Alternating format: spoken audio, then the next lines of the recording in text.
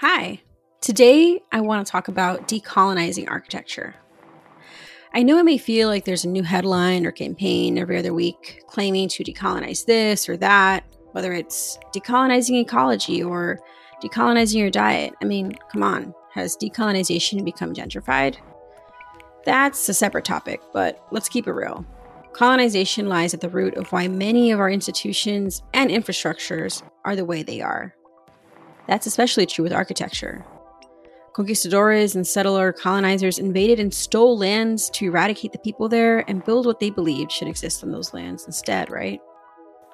We're going to get into all that today with our two special guests whom I've had the great pleasure of meeting.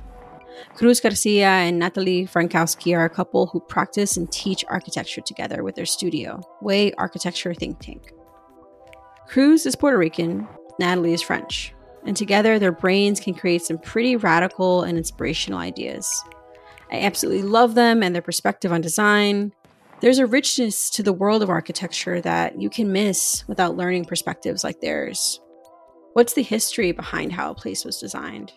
Is the solution to build more, or is it to dismantle? How does design factor in the people who live and work in a place? How do we learn from cultures? This is the Architectures of Planetary Wellbeing podcast. I'm your host, Yesenia Funes.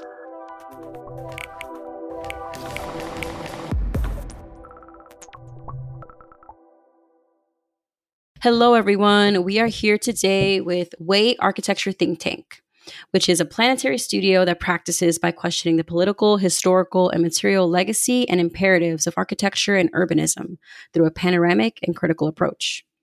Founded in Brussels during the financial crisis of 2008 by Puerto Rican architect, artist, curator, educator, author, and theorist Cruz Garcia, and French architect, artist, curator, educator, author, and poet Natalie Frankowski. WAI is one of their several platforms of public engagement that include Beijing-based anti-profit art space, Intelligentsia Gallery, and the free and alternative education platform and trade school, Loud Readers. Natalie and Cruz, thanks for joining me today. Thank you for having us. Super happy to be here. Thanks a lot for having us. I'm super excited to dig into all of this with you. We met a few months back in Denmark, and I was blown away by the way by which you all talk about architecture. I'm very new to this realm. It's sort of a theme that our listeners will hear on this podcast. But listening to you two speak when we met in Denmark really gave me a new perspective into what architecture means, into the power that architecture holds. And so I'm really just excited to hear about what drew you both into this world. Could you share a little bit about that history and how you two got involved in architecture? Yes, sure. I think for me, it might be something that was also driven by my family. I know that actually, I think one of the brothers of my grandfather was an architect in Poland. So I was always surrounded by, I think my grandfather initially wanted my father to be an architect. So there was a lot of architecture around me somehow, books and things like this. But I feel what really opened the field for me and was really relevant was studying in Paris-La Villette, because so knowing that again, there was something coming from family that made me decide to study architecture. When I was studying La Villette, I was in a department of art, architecture, and philosophy, and suddenly I could bring questions that were much wider than, for example, the design question. That was the one that I was more used to. And I could really combine different interests, different tools. If it was also the tool of movie making, the tool of writing, the tool of questioning, and understand architecture as something that was much more political, and that would help me a lot to frame questions that I had, and hopefully try to find different tools to provoke discussions about things that were really pressing issues that was around us.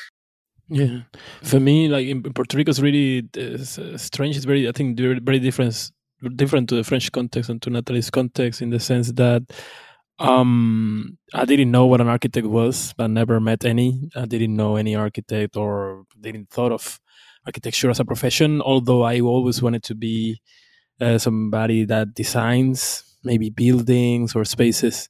And in Puerto Rico, I thought it was what an engineer is. So I was about to study engineering in the university, and I have enrolled to school and everything.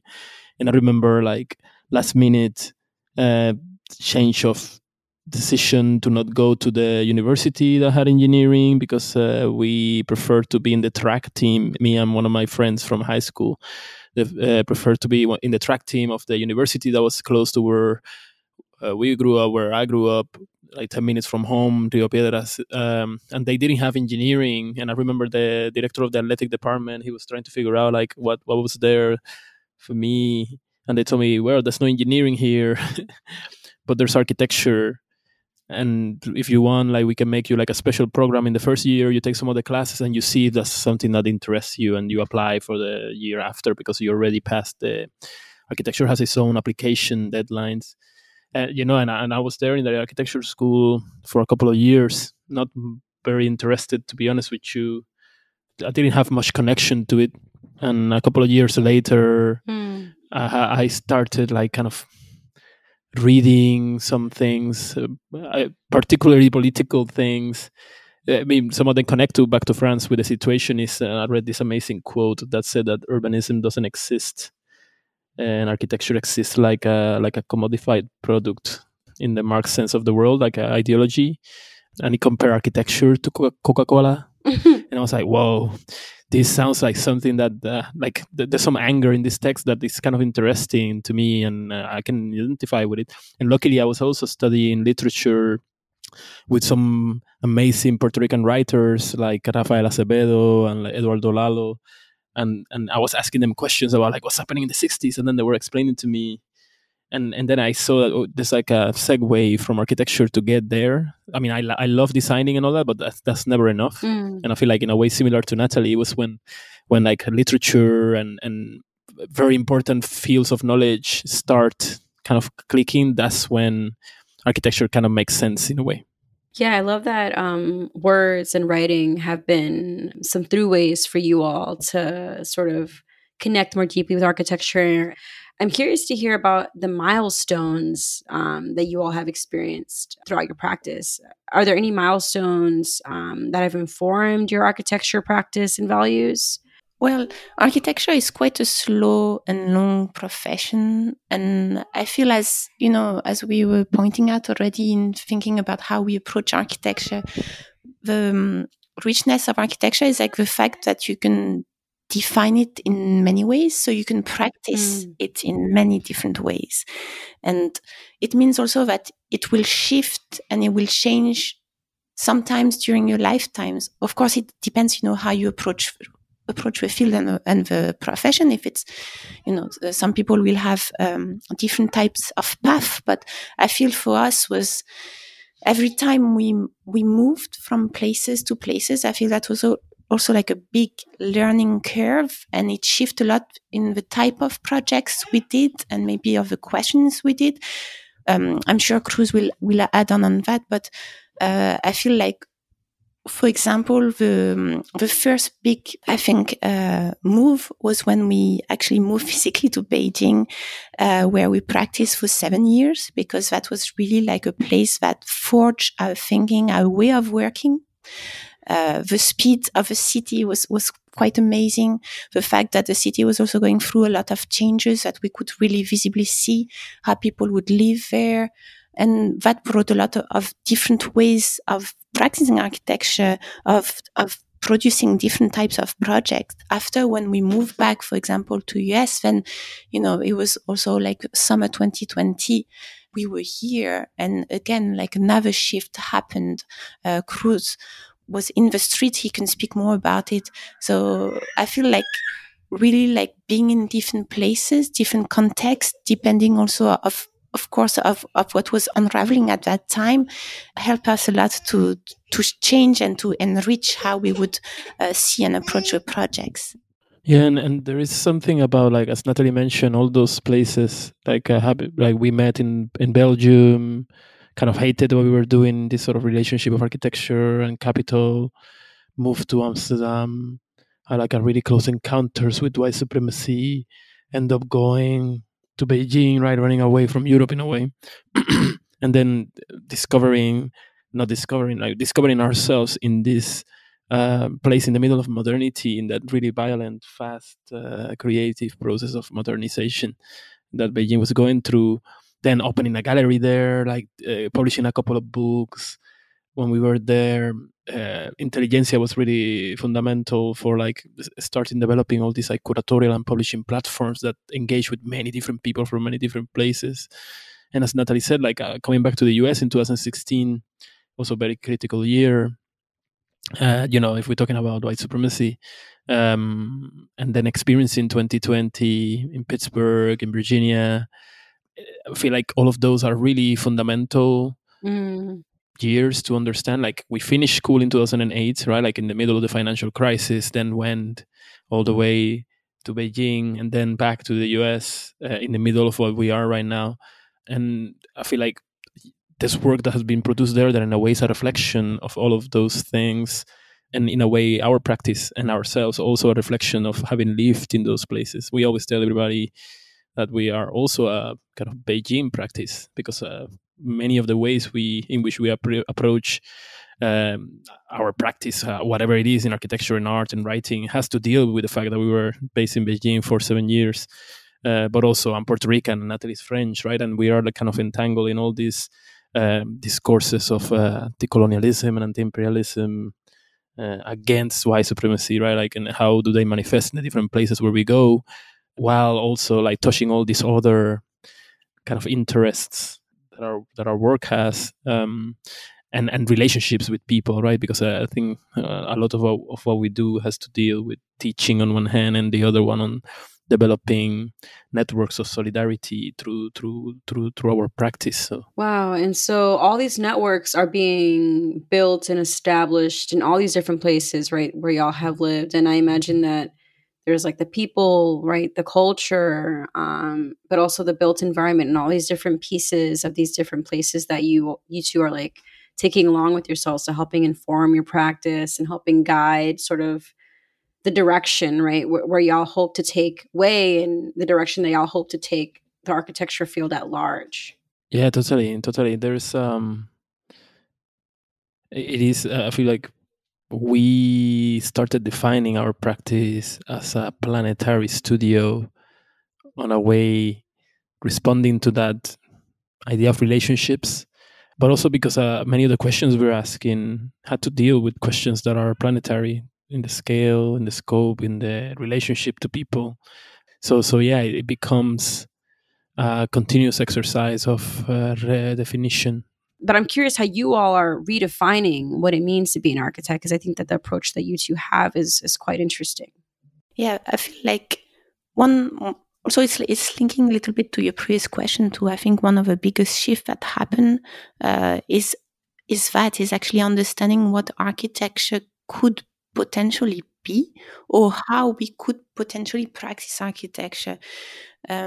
Because I feel like as you mentioned, like the impact is there, right? We are dealing with, in some cases, physical rendering of designs, right, that affect everybody's life, that can be and that are really, really violent, right? Depending to who you serve, and for whom you are designing, for whom you are building.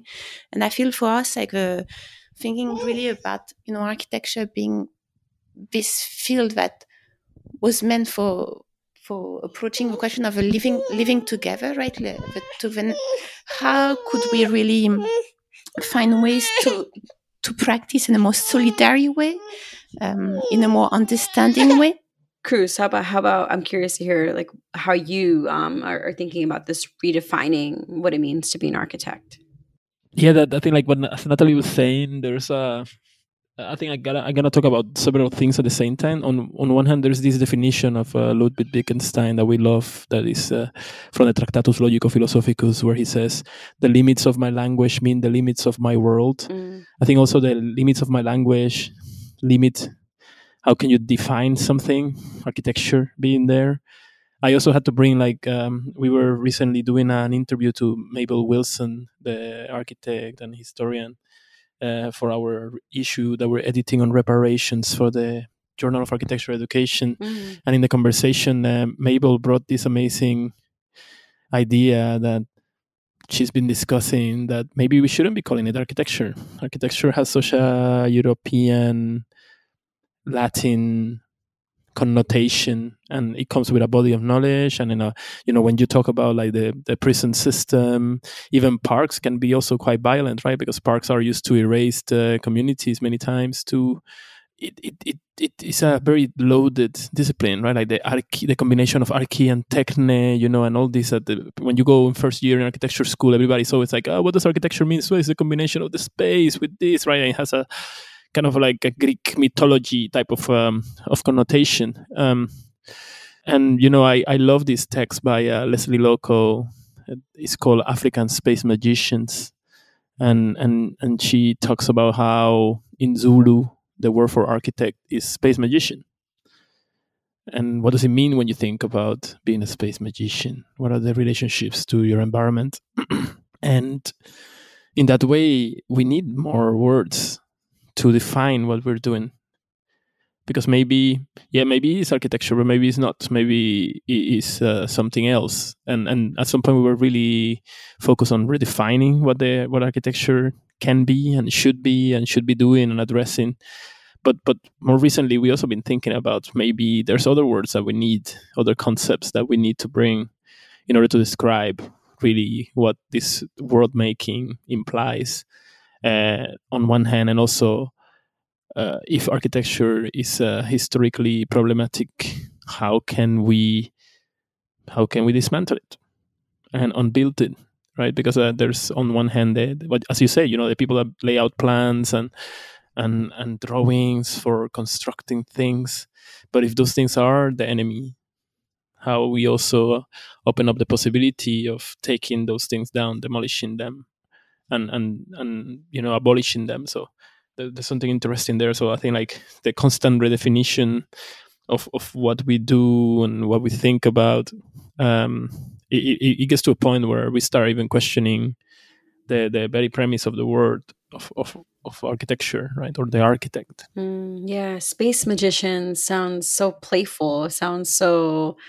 inviting. Like I love that, because there is this sort of, I think, wall that goes up when someone talks about architecture. It feels so like, I don't know, I guess it feels so elite. Like it feels like something that you need to be invited into versus something that you can just explore on your own. But that term space magician, it feels much more welcoming.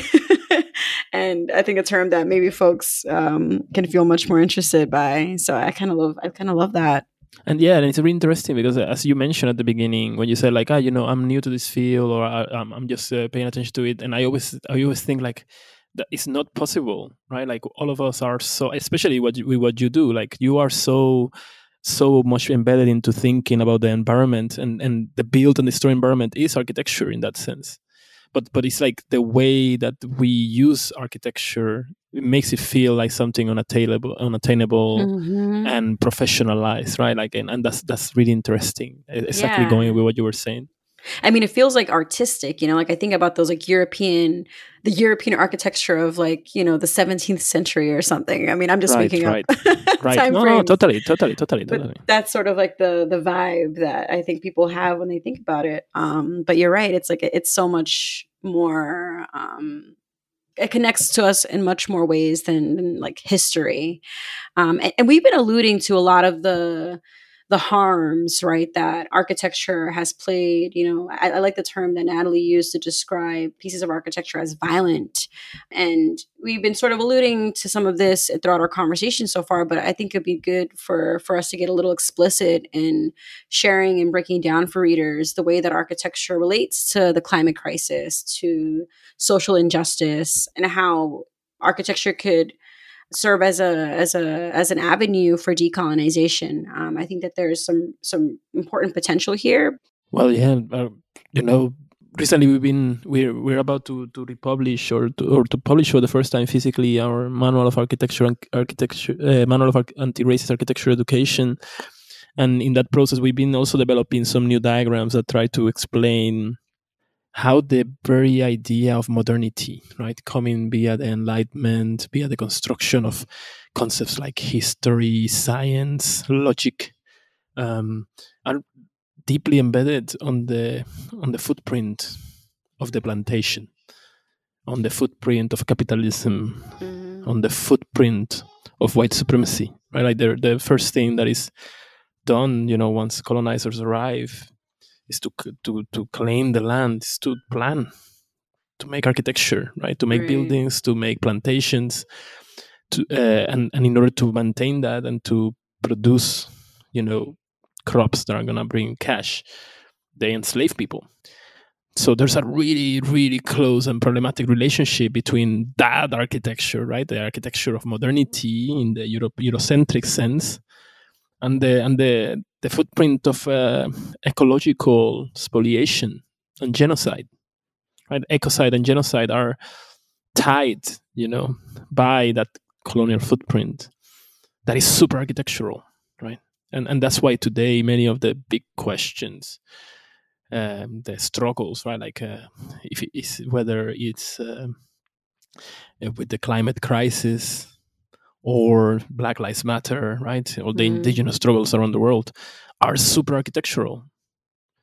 They have to deal with destroying the environment, with the energy needed to produce and maintain cities that are usually where wealth is accumulated, and all that comes from that legacy, right? Like also there's a scientific papers that connect the beginning of the Anthropocene, right, with the arrival of Europeans in the Americas and the millions of people that died, and how nature was not taken care of for the first time in that period, right? And the CO2 emissions dropped, and since then it has been increasing ever since, right? Like there's scientific papers that connected to that, so we can see that relationship between death and architecture, right, and the environment, the decay of the environment, and it's like all tied up. That's why we also talk about the relationship between ecological justice, and questions about race and gender, for example, right? How historically disenfranchised communities are the ones that are the most affected by all these questions. But again, like architecture is always an enabler in all of this. It's the tool that is used to create the colony, to consolidate the power of the occupying state. Right. And hearing you talk, it reminds me of like, I think this reality that a lot of us who live in cities and who live in urban spaces, it's easy for us to forget that at some point in time, whether that was hundreds or thousands of years ago, the places where we live now are not what they are, right? Like there was a time, like I live in Queens, New York, and there was a time where we have a tiny forest park here.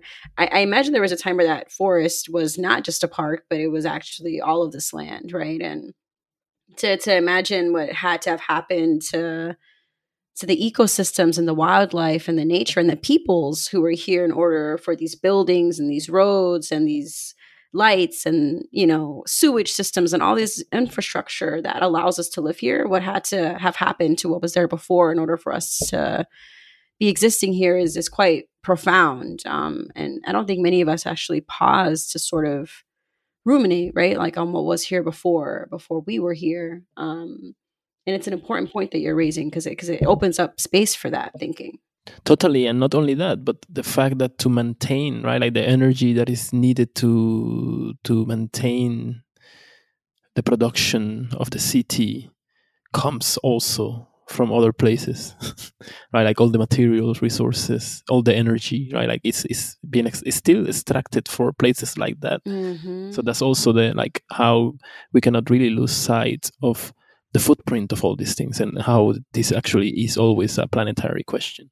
Yeah, it's ongoing. And that's where we are in terms of grappling with the climate crisis. I know that education is such a big part of the work that you all do as well. And your platform, Loud Readers, is one where you hope to educate more folks about architecture, but also the connections that architecture has with all these other realms. Can you break down for folks, what Loud Readers is, how it works, and the importance of educational resources like it.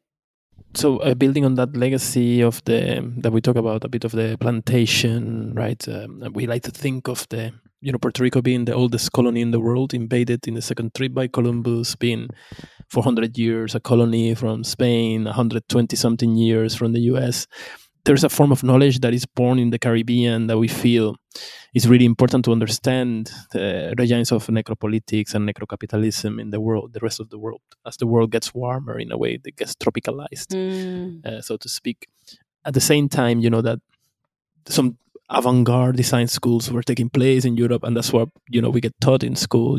Look at the Bauhaus, look at this school.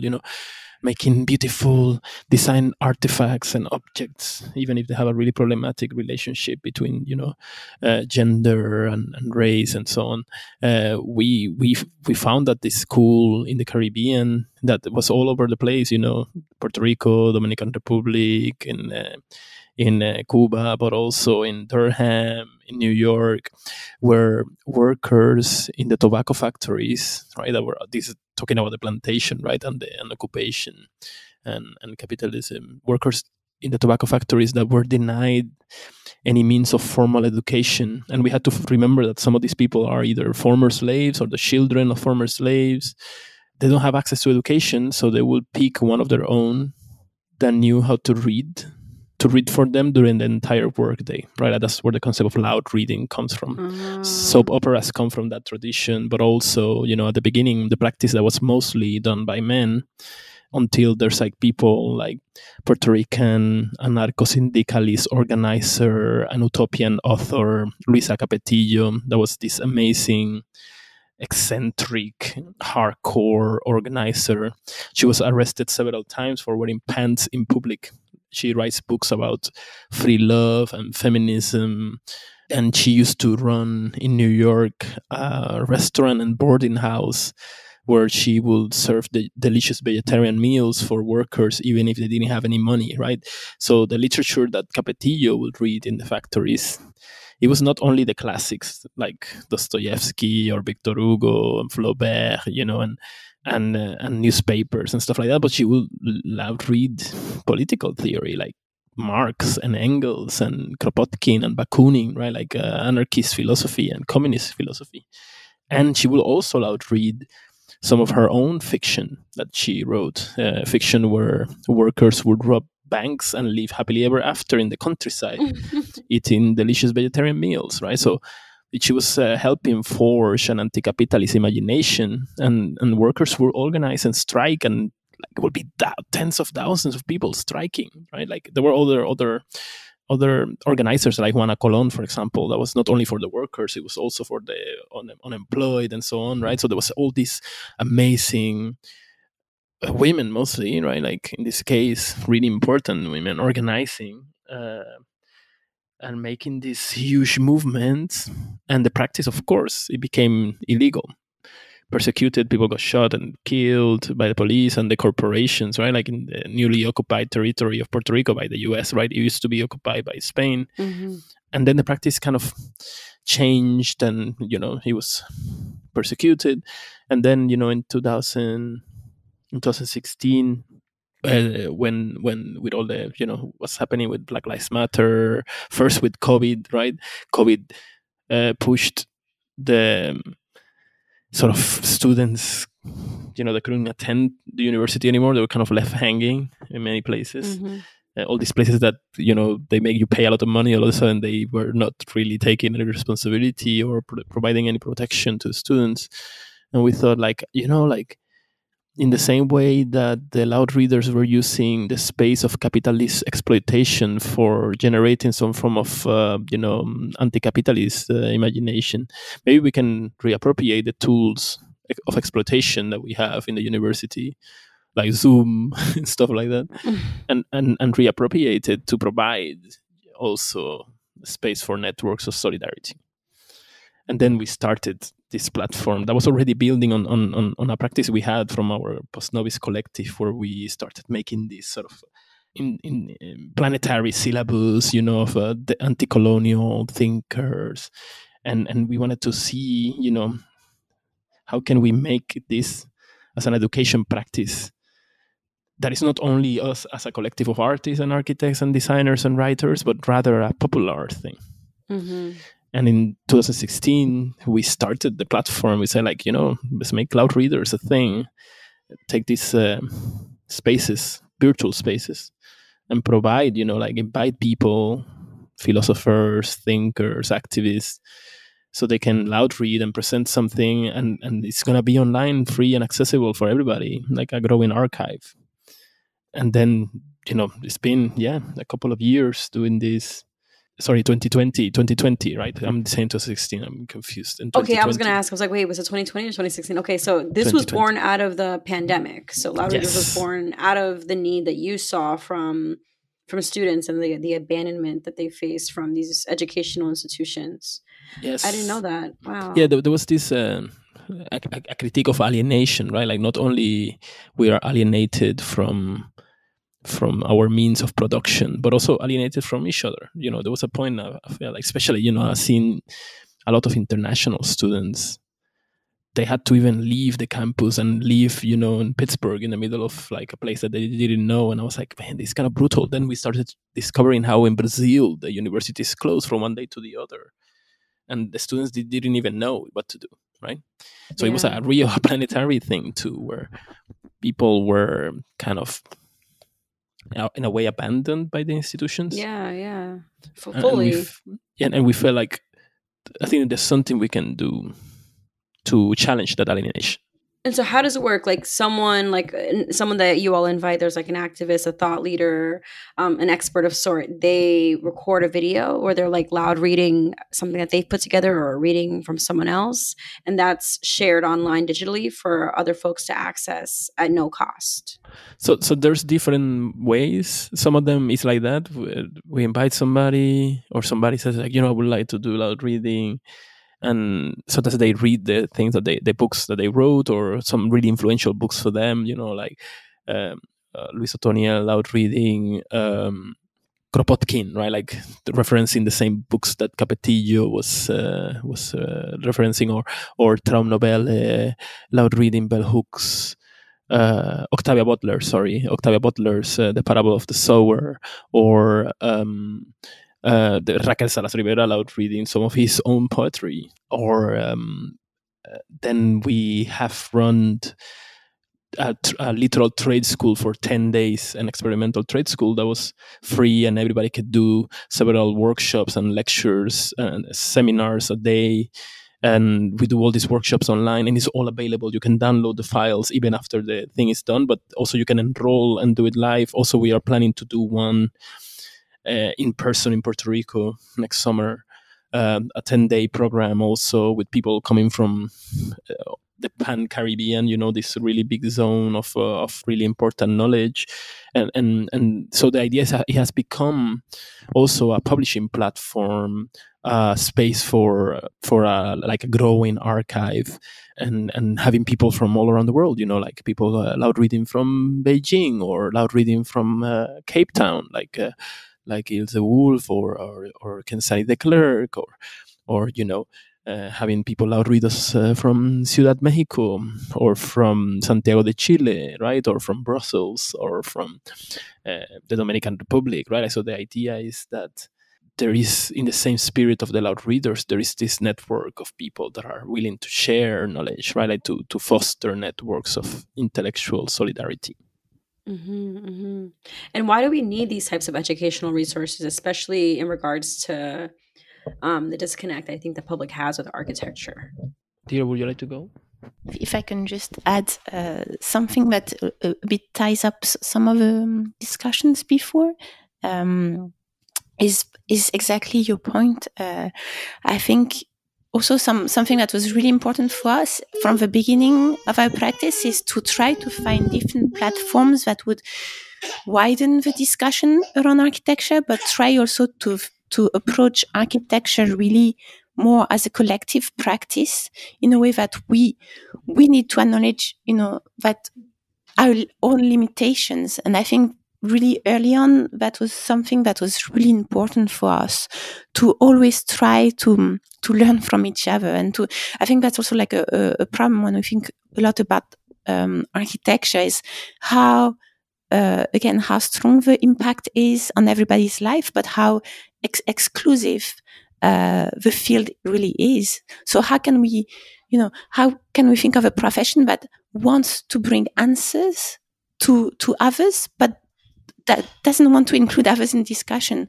So I feel like, and going back to the platform of allowed readers, again, Luisa Capetillo was so inspiring for us, because not only did she create the platform, but she also had the idea that, other people would become loud readers, as she would be kind of, it's not even teaching, right? It's more about exchanging knowledges to bring other people the tools and the capacity to do that too, and to find our ways to express themselves. Like, even she would organize like workshop of writing. The other workers also would create plays, write fictions with her. So I feel like also that's something for us that is really important, is how can we expand always the idea of a collective, our network. How can we include more and more people, learn from each other? Alone, I feel we are so limited. So we really believe in the power of a collective, and that's what brings us hope, especially when we think of a profession such as architecture. And, going back to what Cruz was explaining, all the implication, the really real and violent implication that the field can have in everyday life, and thinking of the futures. Yeah, that feels like a really powerful sort of way to wrap up our discussion here, Natalie. I'm asking all of our guests to share a quote to end our episode, and I'm curious to hear what quote you all might share to, that helps keep you inspired and that signals the world that you all want to see. Maybe I'll just share a quote that is the quote that closes the Manual of Anti-Racist Architecture Education, but also is one of the opening statements of our collective Postnovis. The only purpose of education is to make new worlds collectively. This requires the practice of curiosity as a daily habit and the exercise of dignified and purposeful rebelliousness. Other worlds are possible. Wow. That's from the introduction to the syllabus to the Tobacco Intergalactic School Postnovis branch in the Americas. Definitely feels like the theme of Another World is Possible is going to be a big one throughout the episode and throughout the podcast at large. So thank you so much, Cruz, for sharing that with us. And thank you, Natalie, as well, for being with us and sharing your expertise. Really, really, really excited to introduce Loud Readers to our listeners and to see how you all continue to shape the field. Thank you.